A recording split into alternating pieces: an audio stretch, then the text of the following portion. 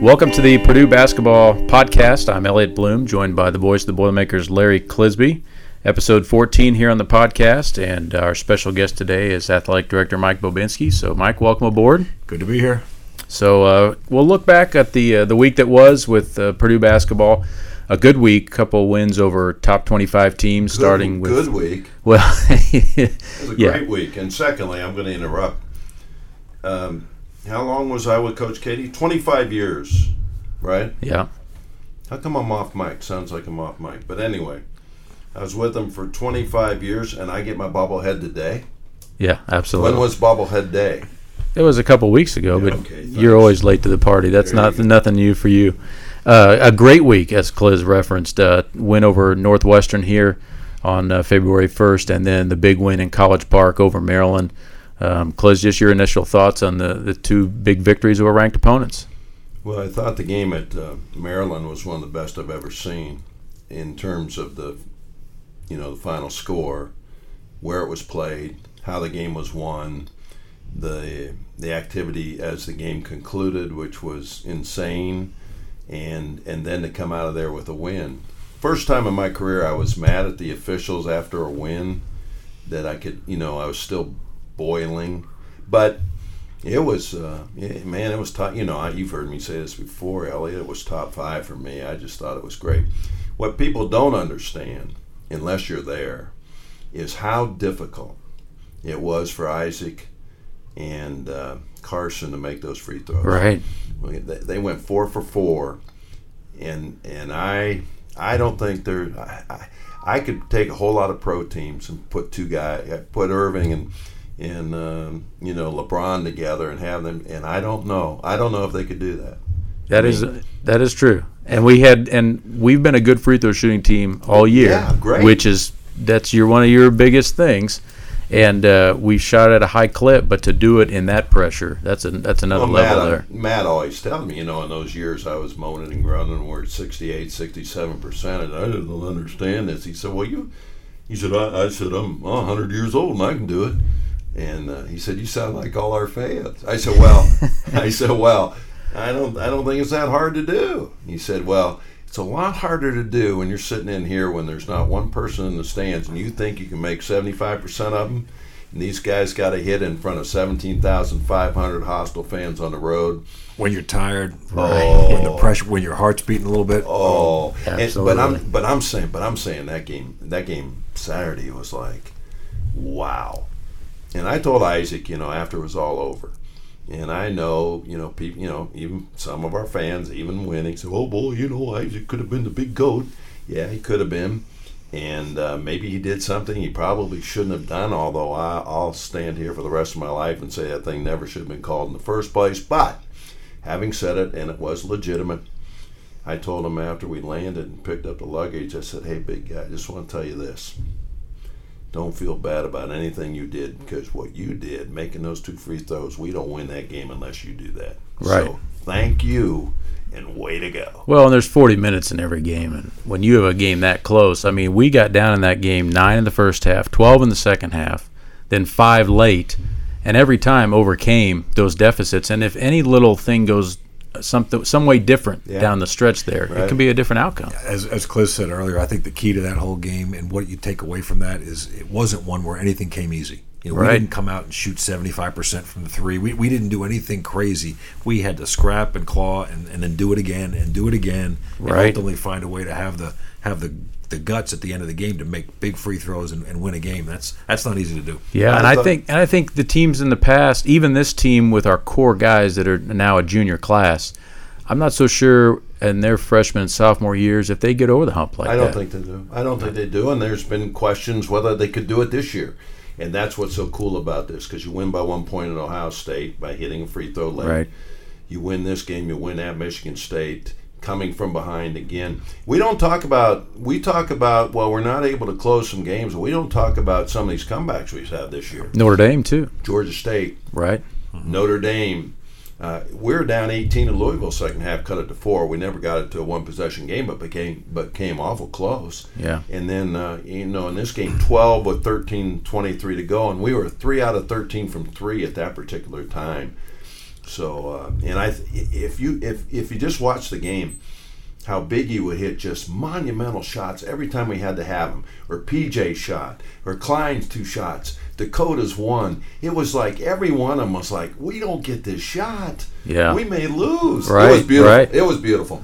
And you know what I said after the game, and I said I feel Maryland's pain. And I love it. You did say that, and I think you took a little joy in walking out of there with a quiet building, as we all did. That's one of the best feelings in sports when you get a road win like that. And that win important because it's our best RPI win to date. Helps boost the March resume. And then back to the Northwestern game, a game that maybe at the beginning of the year you look at and you don't necessarily circle on your calendar, but one that's certainly a lot of implications coming down the stretch here in the league race. And Northwestern had just broken in the top 25 that week, playing extremely well, and probably going to be a tournament team in all likelihood. Yeah, it looks like they're going to break that forever streak that they've had of not being in the darn thing. But they're a really solid team. Chris Collins has done a great job building that program from where it was to where it is today. And they are not an easy out. They are not the Northwestern of old by any stretch. And it was a challenge. We played really well and did what we needed to do. But we've got to go back up there, and that won't be easy when we go up to Northwestern. I think they're a really good team. I mean, I really liked them, and of course they didn't have, their best player, Scotty Lindsey, and to tell anybody if you don't have your bet, hey, take Swanigan off our team. You don't think we're facing an uphill battle on the road against a ranked team? Well, we would, and so. Yeah, I agree with Mike, man. We still have to go there. So, well, before we get into a little bit of Mike's background, looking ahead real quick, only one game this week, but what a game it is. At Indiana on Thursday night, the rivalry continues. And I think, it's cliched to say you can throw out the records and all that business, but it is true. Anytime you're in a rivalry game, Mike, you've been around rivalries, your whole career. You're always going to get their best shot, no matter what the circumstances are. No question. And the basketball in this part of the country, in this state, between these two institutions, it doesn't get any bigger or any more intense than that. If you're a player, you live for these moments. You've got to. If you've got a pulse, you live for these kind of moments. The chance to go down there in their environment, and again, as you said, try to create that great feeling, which is quiet in a home crowd and walking out of there with a win. It doesn't get any better than that. And there's been precedent set for years on, when we used to play them twice every year. You could lose by 40 at one place and then come home and beat them by 2, like we did in 91 or 2, whenever that was when Calvert was playing and they were second in the country. I mean, down there, I think I said on the air, caught a lot of stuff for it. When I said I think we should put up the white flag right now. I think it was 106 to 63 or something like that. So, but we came back and beat them, in the same season. And I remember one year they came into here and beat us like 22 at Mackey when we had a heck of a team, and then we turned the tables down at their place in the same year. So. Yeah, it doesn't matter when you're playing. I mean, and that great team they had just a few years ago, I mean, they embarrassed us here at home, if you recall. So I think our worst loss ever here. Right. So, you've seen a lot of things in this thing. Yeah, typically, and you never know how any particular game's going to play out, but when you go on the road in a rivalry game, you've got to be able to withstand the early punch. The fact that they're going to probably come out sky high, jacked up, the crowd's going to be with them, and you've got to be able to weather that storm and just not dig a hole that you can't get out of, and just not get that deer in the headlights look. And if you can handle that, then it's on. Then it's a game. Absolutely. But I will say this, Mike, and I really believe this of our team. I don't know if there's a deficit. Now look, Louisville got us down 33-19, but they were playing great defense, and we seemed to be afraid and didn't seem to be confident. Yeah, a little out of sorts. Haven't felt that about our team since, to be honest with you. But I think we have, I will say this, I mean, the other day we were down 11-2 to start the game in a hostile place, and I looked at Blackman into the first time out. I said, doesn't bother me in a bit. I said, we'll get back into this game, we'll pop them with a couple of threes and all, and heck, it wasn't, 4 minutes later, we were fine. Well, that's the thing about about our team is we can beat you in different ways, but we do have that three-point capability. And I think Matt referenced it the other night, and maybe it was in the post game, that changes so much when you're able to, pop in a couple threes. In fact, in the second half, when we were down 12, we made back-to-back threes and got it to 6 in the blink of an eye. Exactly. And that's a huge difference. Ran off 11 in a row. And like you said, I mean, we got back down to like you said, it was 65-60 when Isaac when it was all said and done, when he got the Tech. And, that was right about the time when, this game's on the line. And, and then Biggie hit him with another three. Right. Just whap! And, you're right back. I mean, you're right there back into a possession game just with one shot. And we've been doing a lot of that all year. And, we didn't have a chance in Nebraska because we had 3 possessions. We never got a shot. Yeah. If we had the shot, I feel pretty good if we would have had a clean shot at it. So yeah. Well, we're all looking forward to Thursday night. And I know, Mike, that'll be your first official IU Purdue basketball game. So I know you're looking forward to that. Definitely. Want to talk a little bit about your background. So talk us through, played collegiate baseball at Notre Dame. Yes, sir. Talk us through that decision-making process and kind of your collegiate baseball career. There's not a lot to say about that at this point in time. I can't even put a happy face on that deal as I sit here tonight. But for me, it was a great opportunity to be able to attend a school like Notre Dame. That's why athletics has meant so much to me during the course of my work in life, because it provided me that opportunity. I couldn't have done it otherwise. My family couldn't have afforded to send me there, so it gave me a great opportunity, and I'm forever appreciative of that. That was back in the day when Notre Dame baseball was. We had it because they needed a couple men's sports. It wasn't. They really didn't give much of a darn about what we were doing or how we were doing it. But that being said, it was still a great experience. Yet, those things, the experiences you have with your teammates, it was awesome. And I'm glad I had the chance to do it. Now, did you know you wanted to play baseball collegiately? Yeah, you know what? I was one of those guys. I went from football season to basketball season to baseball season. I played them all, and I loved them all. But at the end of the day, I had a big arm, and I knew that was where I was going to ultimately have the chance to do the bigger things, and so I had that opportunity come my way. And again, I'm very grateful for it. I've got the shoulder surgeries to prove it at this point in time, but that comes with the territory. And who did it come down to? Was it a no-brainer you're going to Notre Dame, or did you have some sleepless nights deciding where you were going to go? You know what? My other choices were none. They were all pretty good baseball schools, but none were the kind of school. They weren't the caliber of Notre Dame. They weren't that profile. So when the Notre Dame thing actually happened, when their coach called me and said, "Hey, we'd like to offer you some money to do this," my high school principal called my mom and dad and I into his office. I'll never forget it. God rest his soul. And he said, to my mom and dad, "Bruno, Phyllis, my parents," he said, "He's not my son, but if he was, I'd do whatever I could to get him out there for 1 year. Beg, borrow, steal to make up the difference, but let him have that experience. If it doesn't work out, he doesn't like it, he can't afford it, that's fine. But don't not do it for 1 year." And in that meeting, my parents said, "We're going to do that." And so there it was. That was that moment in time, and from there it was all good. Now, were you in the room like, what the heck's going on here? Or were you like, yeah, this is good? Yeah, I thought it was good. I thought it was really good. I was excited about it. Yeah. That's cool. So after your career at Notre Dame, then talk us through kind of what led you into getting into athletics. Is it something? Did you ever have the coaching bug, or did you know you wanted to get in administration? I didn't know that I was even going to end up in this world. I spent 5 years in the business world, 3 years back in the Northeast in New York area in public accounting. I was passed the CPA exam, so I was headed down that path. Figured out like in a week that this isn't it. This is not going to be the answer for me, which was really disappointing. You study for 4 years, and then week into it, you say, "Oh my God, this isn't going to work." That's a good point. Headed down to Disney, worked for Disney for a couple of years down in their finance division in Orlando. So I got a chance to kind of break out of the pure accounting world. Mm-hmm. And then I heard about an opportunity back at Notre Dame in the athletic department purely by accident. A buddy of mine called me and said, "Hey, I was at a Notre Dame basketball game in Madison Square Garden last night, and I heard that a fellow named Steve Orsini was leaving Notre Dame to go work for the Dallas Cowboys." Well, I knew Steve. He was a year ahead of me in school. We were friends, so I said, "I got to call him and congratulate him." So I just called him and said, "This is great, awesome." Course of the conversation, I said, "Hey, who's taking over?" Because Steve was my contact for tickets at Notre Dame. Yeah, so that's a big deal. I needed to know who was next man up in this deal. And he said, "Well, they haven't filled it yet, but they're looking for somebody with our background." He had the same kind of financial background that I did. Wow. I said, "No kidding." So that led him to go talk to his boss, me to call my old baseball coach, and a month later they're offering me the job to go up there. And from there, I coached a little bit when I got up there because I did want to do that. If I was going to be in this business, I wanted to experience the coaching life a little bit. Mm-hmm. So I spent a couple seasons with the baseball program. But I was actually hired to run the ticket office. That's where I began my career in athletics. And from there, I was fortunate to have opportunities come my way. And 5 years at Notre Dame, then led to 5 years at the Naval Academy. Ultimately became the number 2 guy there during my time. And And then after 10 years in it, I said, I know everything there is to know about this business. It's time for me to be an AD.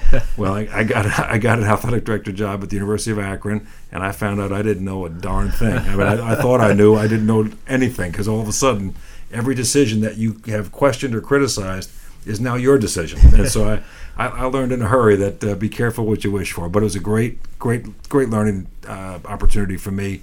Spent a little under 5 years there, and then I had a chance to go down to Xavier in Cincinnati. Spent 15 years at Xavier. Great people.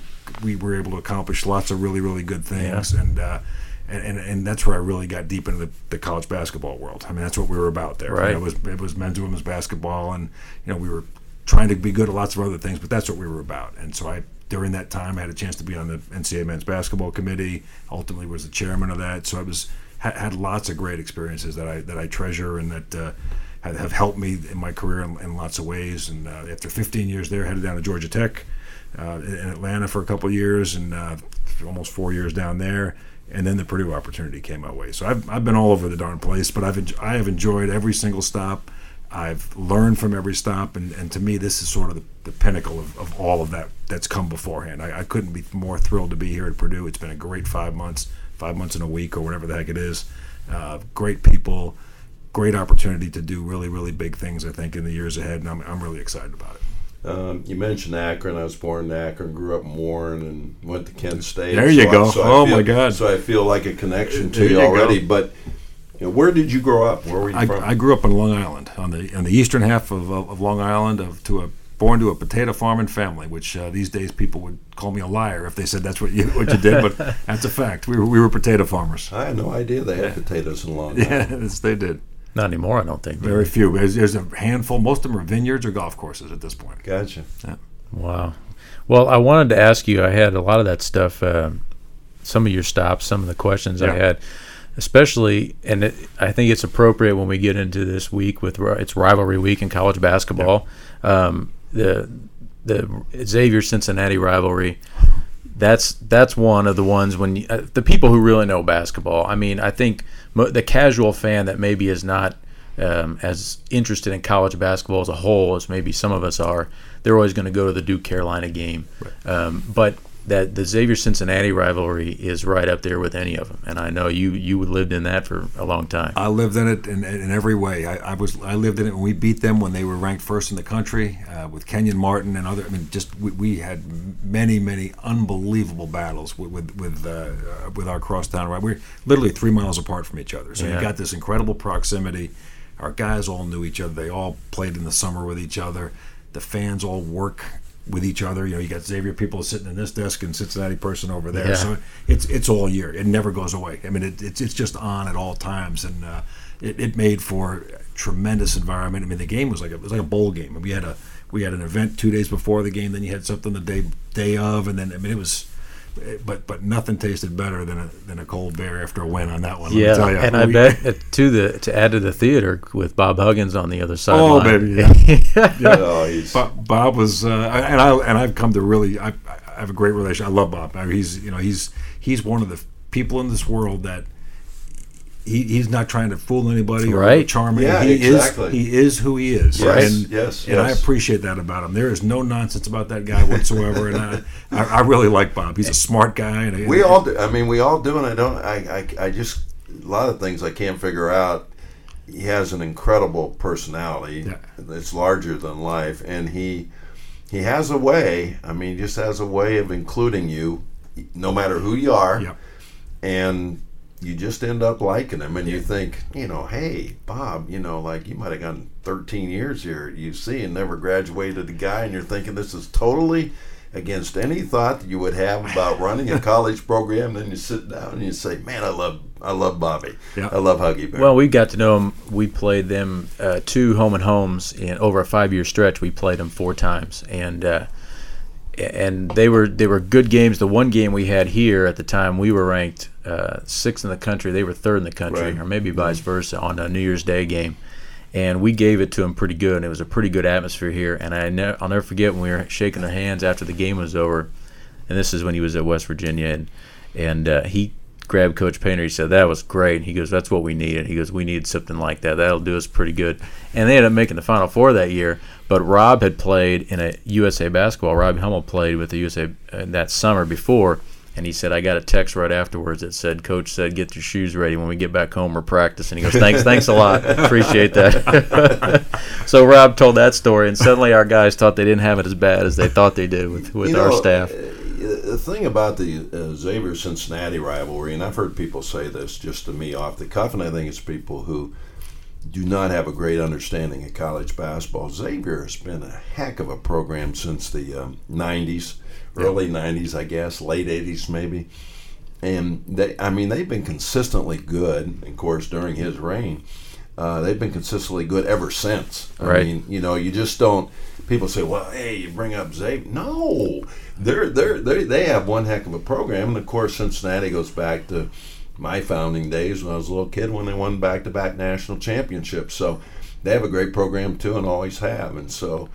I always kind of get a kick out of it when people say, "Well, hey, Cincinnati." No, that's big league. Right. We had a great game against them in Indianapolis, in the old Pacers in Market Square Arena, and I don't know if you were AD there or not that time. Yeah. I was there. That came down to the wire, and I remember Cardinal diving on a ball and throwing it down the other end as the clock expired. Yeah, and it was a heck of a game. Yeah, there were some. As you said, a lot of great teams over the years, and they've always consistently done well. They're a top 25 team again this year, and no signs of slowing down.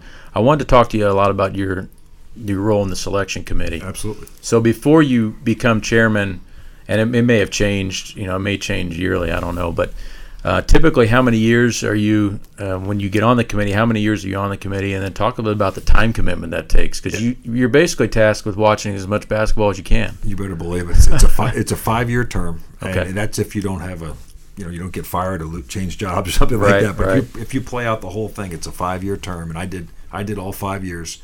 I was really fortunate to be with great people on the committee. We had former coaches. We had a great mix of folks. I think the 4 chairmen that preceded me was Mike Slive, commissioner of the SEC, was my first year. Gene Smith from Ohio State, Dan Guerrero from UCLA, Jeff Hathaway from UConn, and then I was the next guy up. So I was honored to be in that company. I mean, it was a heck of a deal. But early on, my first year, I'll never forget this, because I didn't want to be. I was the only new guy on the committee the first year. So there was 9 returnees and me. So I was like, I'm not going to show up in that room and not be prepared. I'm going to know my stuff. So I watched games till I couldn't see straight. And I took notes, and I had a guy work with me in the office, he would do all these stats things for me. And we'd meet every week and go over it. So I walked in that room, and I killed it. I did a good job my first year. In fact, Slive pulled me aside in selection week in Indy, and he said, because you know what, if somebody was in this room, they'd have no idea this is your first year. And so I took as a big compliment. But it was, literally, you very rarely watched wall-to-wall games, because you kill yourself. You try to watch all 40 minutes or 2 hours of every game. But you'd watch significant chunks of games, and lots of them. And as the year went on, you started to figure out, okay, who are the real players here? And you'd go out of your way to make sure you watched more of those games, particularly out of region, because we don't see the West Coast very often. It's particularly when you're in the Eastern time zone. So you got to really work to be able to be fair. When it comes down to it, you can't only talk intelligently about the teams that are in your region. Sure. You got to be able to talk intelligently about teams that are all around the country. So it's a challenge for sure, but it's a great one. And when you walk in the selection process room that week, that's the culmination of 3 or 4 in-person meetings, countless phone calls with conferences with your colleagues on the committee. It's not just a 3 or 4 day thing. You show up and, hey, let's pick some teams. It's a process that begins before the ball even goes up in November. You're laying the groundwork for how you're going to do this thing. Do you get paid to do that? No, get paid a nickel. It is a volunteer activity, and I'll tell you what. The year that I chaired, the time commitment was so extreme that you have to. I went to my boss and said, hey, to the president, I said, hey, this is the way this is going to be. I said, I've got a great right-hand guy here with me. He'll keep the thing afloat, but I'm going to be gone a lot. And I was gone a lot. I was literally gone, I think, that year like working days, I think 45 working days, I was not in the office. Wow. I mean, that's not weekends. That's like Monday through Fridays. I mean, And that's just to get the field together. yeah. And most of the games. So what percentage? I mean, I'm sure you watch as much on TV as possible, but how many? So you're going to a lot of games. You're on the road trying to get to as many gyms as possible. Particularly that last year, when you're the chair guy, when you're the chairman, you don't have a specific conference assignment. Every Okay. other year that you go through the 4 years that I wasn't the chair, I'd be assigned. Like I had the Big Ten twice during my 4 years leading up to it, or I had the ACC one year, and I had so you kind of and you get 3 or 4 conferences around the country, 3 primary, 4 secondary. So you actually have 7 that you're paying attention to. Wow. And if they're in your region, you try and get to some of them. You don't travel a ton if you're just that guy. But when you're the chairman, and I know Mark Hollis at Michigan State is the chair this year, and he's everywhere. And that's Mark. Yeah. Mark does that. Yeah. But I went to the Jimmy V. I went to tournaments all around the country early in the year to see. I went to the Champions Classic that was in Atlanta that year. So I made sure I saw as many teams as I could, because there's nothing to me like, you can watch it on TV, but when you see it, I mean, there's a different feel. You get a different appreciation for what those teams are made of and what their character and their makeup is. I saw a lot of games in person. Yeah. So tell us, as an athletic director, how you watch a game and what's going through your head while you're watching it, regardless of the sport. I'm sure you care about them all, so it doesn't matter. But a basketball game, a women's basketball game, a football game, and you're sitting there watching, and what are you thinking? You know what? It's a great question, Larry, and it's an interesting thing. I think I have always been one to watch how people perform in pressure situations. I mean, that's the thing that I watch more than anything is do people have the capacity, whether you're coaching or you're playing, to rise up at the big moments and to not fold when it matters the most. And that's what I watch for. And who can help other people do that? I mean, is it just about them rising up at that moment, or do they bring others with them? And that to me is the magic of sport, and that's the truly successful teams, individuals, coaches, you name it. They have that unique ability at the biggest moments to be at their best, and that's what I'm always looking for that. I mean, you don't always see it, but that's what I'm. That's really for. Interesting, because I said, and I'll be 70 in 10 days. I said after Sunday, I said there's nothing that can be done that can ever beat that in my lifetime. It cannot be done. If you want an argument about Brady, have your argument, but he's the best. If you want an argument about Belichick, right, he's the best. Now, and I was alive for Lombardi and Walsh and Montana, and you just go down the list. But that was it. That was it. And he just said it. You know, those are people who, when the game was on the line, boy, did they ever come through. They delivered. Yeah. And that kid from Kent State wasn't bad. That Edelman, how about that catch? But I'm just saying, that's there's no arguments left there. So. No, and I still, to this day, and I've been around this stuff now for 30 plus years, but I get half chills when somebody's able to do like magic things at those moments. It's like, wow, that is so cool. Yeah, like LeBron's block. Those kind of plays. It's just like you go, what? Did anybody see a shot last night? They won a game 140 to 135. 2 seconds left in the game. Love sends them a full court pass from the baseline to the other baseline. One dribble back to the basket, falling out of bounds, banks in a 3-pointer to send it to overtime. Yeah. And then, and you see that stuff, and you go, that's what separates. That's what separates those guys. It makes them the greats, is they can do it when it matters the most. And in any era, you have those guys that rise to the top, and then those collective groups, they compose the argument for the best of all time. So, well, I wanted to turn the attention to, since you've been here at Purdue, and you walk in the doors. There's a big building getting constructed here on right next to Mackey and on the side of the Mollenkopf building. Talk a little bit about that, the Football Performance Center. All of us who have been here a while, it's a sight for sore eyes. We are so excited for it and so excited for what it's going to mean to our football program. Yeah, I'm grateful that Morgan and the administration here at Purdue were able to greenlight that project when they did, and that people were willing to step forward and help us get that done, because it's much needed for sure. I mean, just in terms of a day-to-day environment that our guys will feel like, hey, we have a serious commitment to playing championship level football here. It's not. We're not talking about it anymore and saying, but go over here and live in this sort of substandard housing. And, right. We'll kind of fake it a little bit. I think it sends a very loud message to everybody involved with our football program that, hey, we're in this thing for real. It's exciting to see it. I look out my window every day, and it's coming to life right before our eyes. I know our new staff, Jeff Brom and his guys, can't wait. Our players cannot wait for it to be up and running, because it's going to change. Just that you're going to walk in the place with a different feel. When you walk in this building, in the Mackey building, it's got a great feel to it. I mean, you're like, it's done in a really first-class way. Right now, our current football facility doesn't feel that way. That's just a fact of life. It's kind of aged out a little bit, and that's nobody's fault. It just has. And I think that the change in just that, in your everyday disposition and mindset, will be noticeable when that building is ultimately up and ready to go. And I remember back to when we were getting ready to build or to renovate Mackey.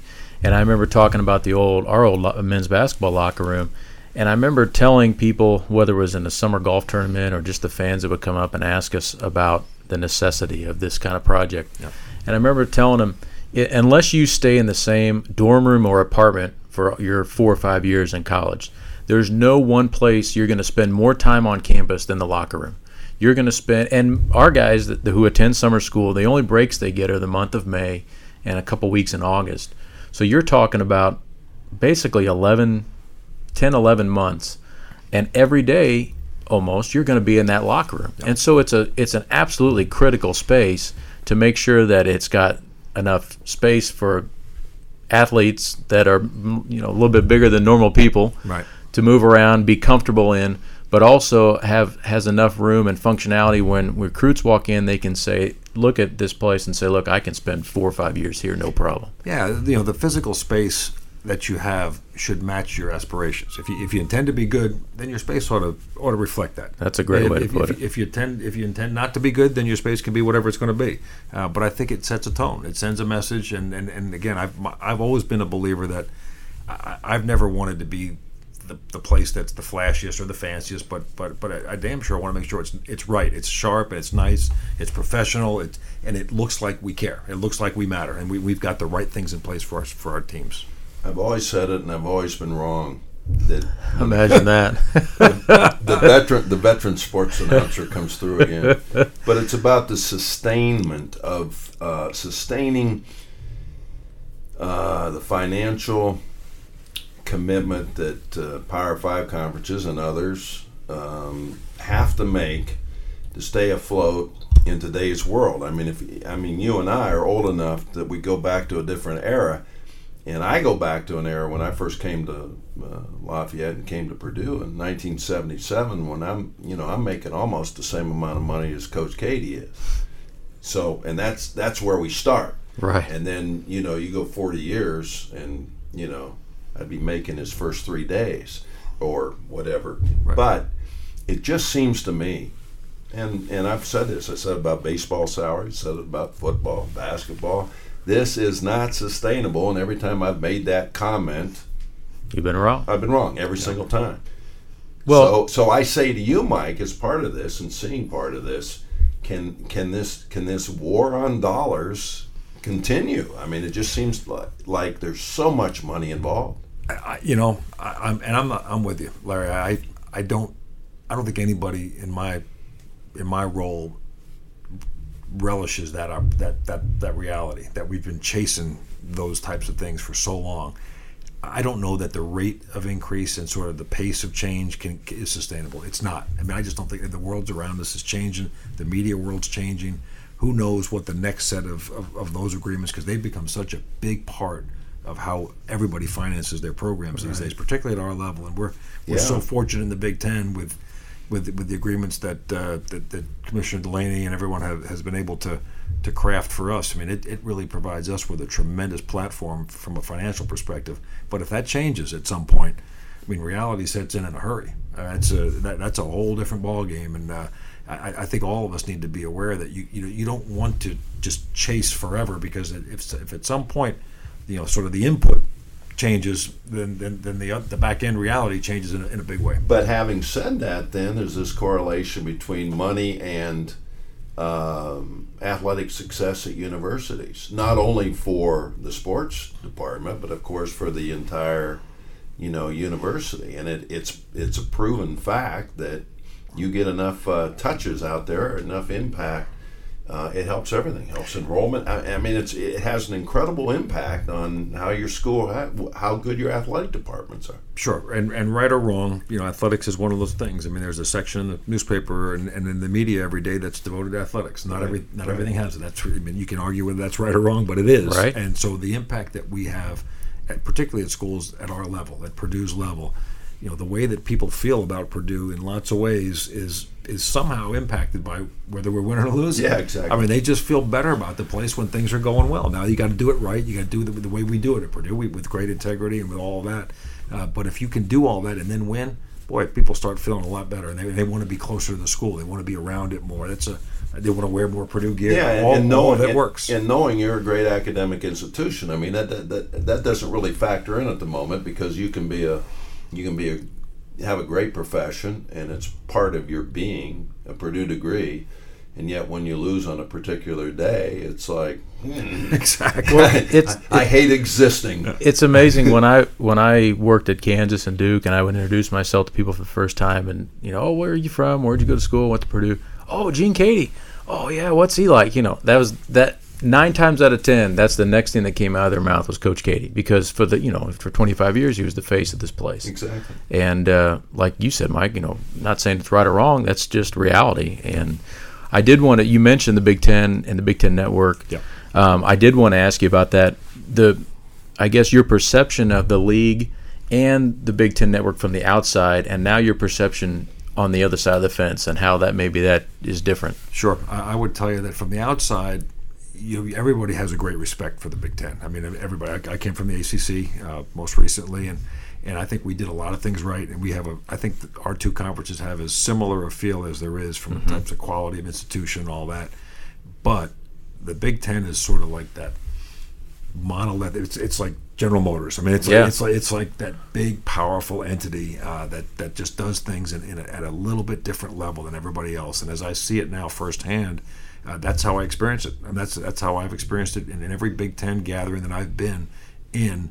There's a different vibe, there's a different feel than any place I've been before, and really an amazing sense of, hey, we have each other's back. We need each other for this thing to be successful. There's obviously great competition when it's game day. It's right. all about that. But on a day-to-day basis in the meeting room, there is a collaborative feel and a collegiality that doesn't exist everywhere else. People are really supportive of each other. It's really healthy, actually. It's as healthy a conference environment as I've ever seen, and I've been around them for a long time now. That's very, very interesting to hear. So, before we get to our final 4 questions here for you, I wanted to ask you one more question about, since you've been here, just your thought. I know you've seen games in Mackey before, but now kind of being part of the Golden Black family, what are your thoughts of just the atmospheres we've had this year? We've got 2 good ones coming up, I promise you, with Michigan State and Indiana, but we've had some really good moments so far in Mackey this year. I think it's awesome. I mean, I really do. It's a positive, upbeat. Our students are great. I think there are very few places that do it any better. I mean, it's really, really good. It's loud. It's all those things. I love our game environment. I think it's really good. Yeah, we're pretty spoiled. Sometimes we go on the road and we forget how good we have it. Yeah. But and like I said, looking forward to the Michigan State game, Rutgers here on Valentine's Day, and then Indiana on senior night. So 3 good games to close. Okay, so we'll wrap up this podcast with our final 4. We have 4 questions that we ask everybody that visits the podcast. So first question is, what is the best or latest book you've read that you would recommend to somebody? The best or latest? Well, I would tell you I'm a lifelong reader of a certain type of book, and my mom got me going on this years ago. It's kind of like the espionage mystery kind of thing. So I read a couple of authors all the time. One guy just passed away, unfortunately, Vince Flynn. He writes in that world. A guy named Brad Thor. Grisham does some of that Right, also. right.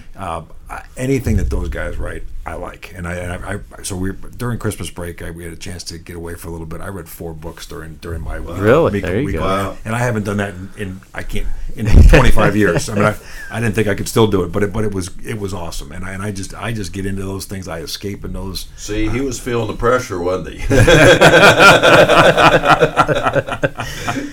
I'll tell you, that is great though, to be able to, when you pick up David Baldacci's another one. All those guys, yeah. all those guys in that world. when you pick up a fiction book like that and you can just like zone out for a while, it is fantastic. And I think probably the equivalent of that now for younger people, and not that I'm old by any stretch of the imagination, but is like now people pick their phones up, and I'm guilty of that too. Yeah. But there's something about when you get into a book and you can just kind of drift away. That's a pretty cool thing. It is. I agree. Okay, the second question is, what is your go-to music of choice? Ooh, baby, I am eclectic when it comes to music. I like I've for years I was a country hater. Now I love country. Being from the Northeast, you got to be a Springsteen guy. Right. It's kind of it's a requirement. Right. So I've seen him probably 10 times live. Okay, so cool. I'm into that. But I more than anything right now, I probably lean towards country, and that's where I head. Very similar to Coach Painter in that regard. He grew up in '80s rap, and now he's Ouch. Now he's really into country. Well, So- this goes back to my story of my disc jockey days when I was working at a station and we were doing top 40. And a guy called me into the office, Mr. Fritz, said, I just want to let you know that starting Monday we're going to start spinning country. And I am from Cleveland, Ohio, and I'm working down in Paducah, Kentucky, and I kind of look at him. He was from Mississippi. And I said, well, Mr. Fritz, no offense, but I'm not much of a country dude, you know. And he goes, okay, just want to let you know that Monday that's what you're going to be doing. And I said, well, do I have any choices here? He said, no, you don't have none. I mean, you're either doing it or you're heading out the door. I said, well, Mr. Fritz, I'll become one of your best country and western Country disc it jockeys. is. Really? Country it is. So the next day I'm spinning Cal Smith and Hello Country Bumpkin. I got frost on my pumpkin. And here I am. And he told me, I had a guy, my great friend and mentor, Ed Taylor, who just passed about a month ago. Ed said, he took me aside and he said, hey, listen, you spin that stuff just like you've been doing top 40, and in 2 weeks you'll be like flipping your foot, you'll be jumping up and down, you'll have the same bounce in your step. It's the same stuff, man, and you'll love it. So, you know, here I am 3 weeks later, Loretta Lynn, here we go. So I hear you. It's easy to do.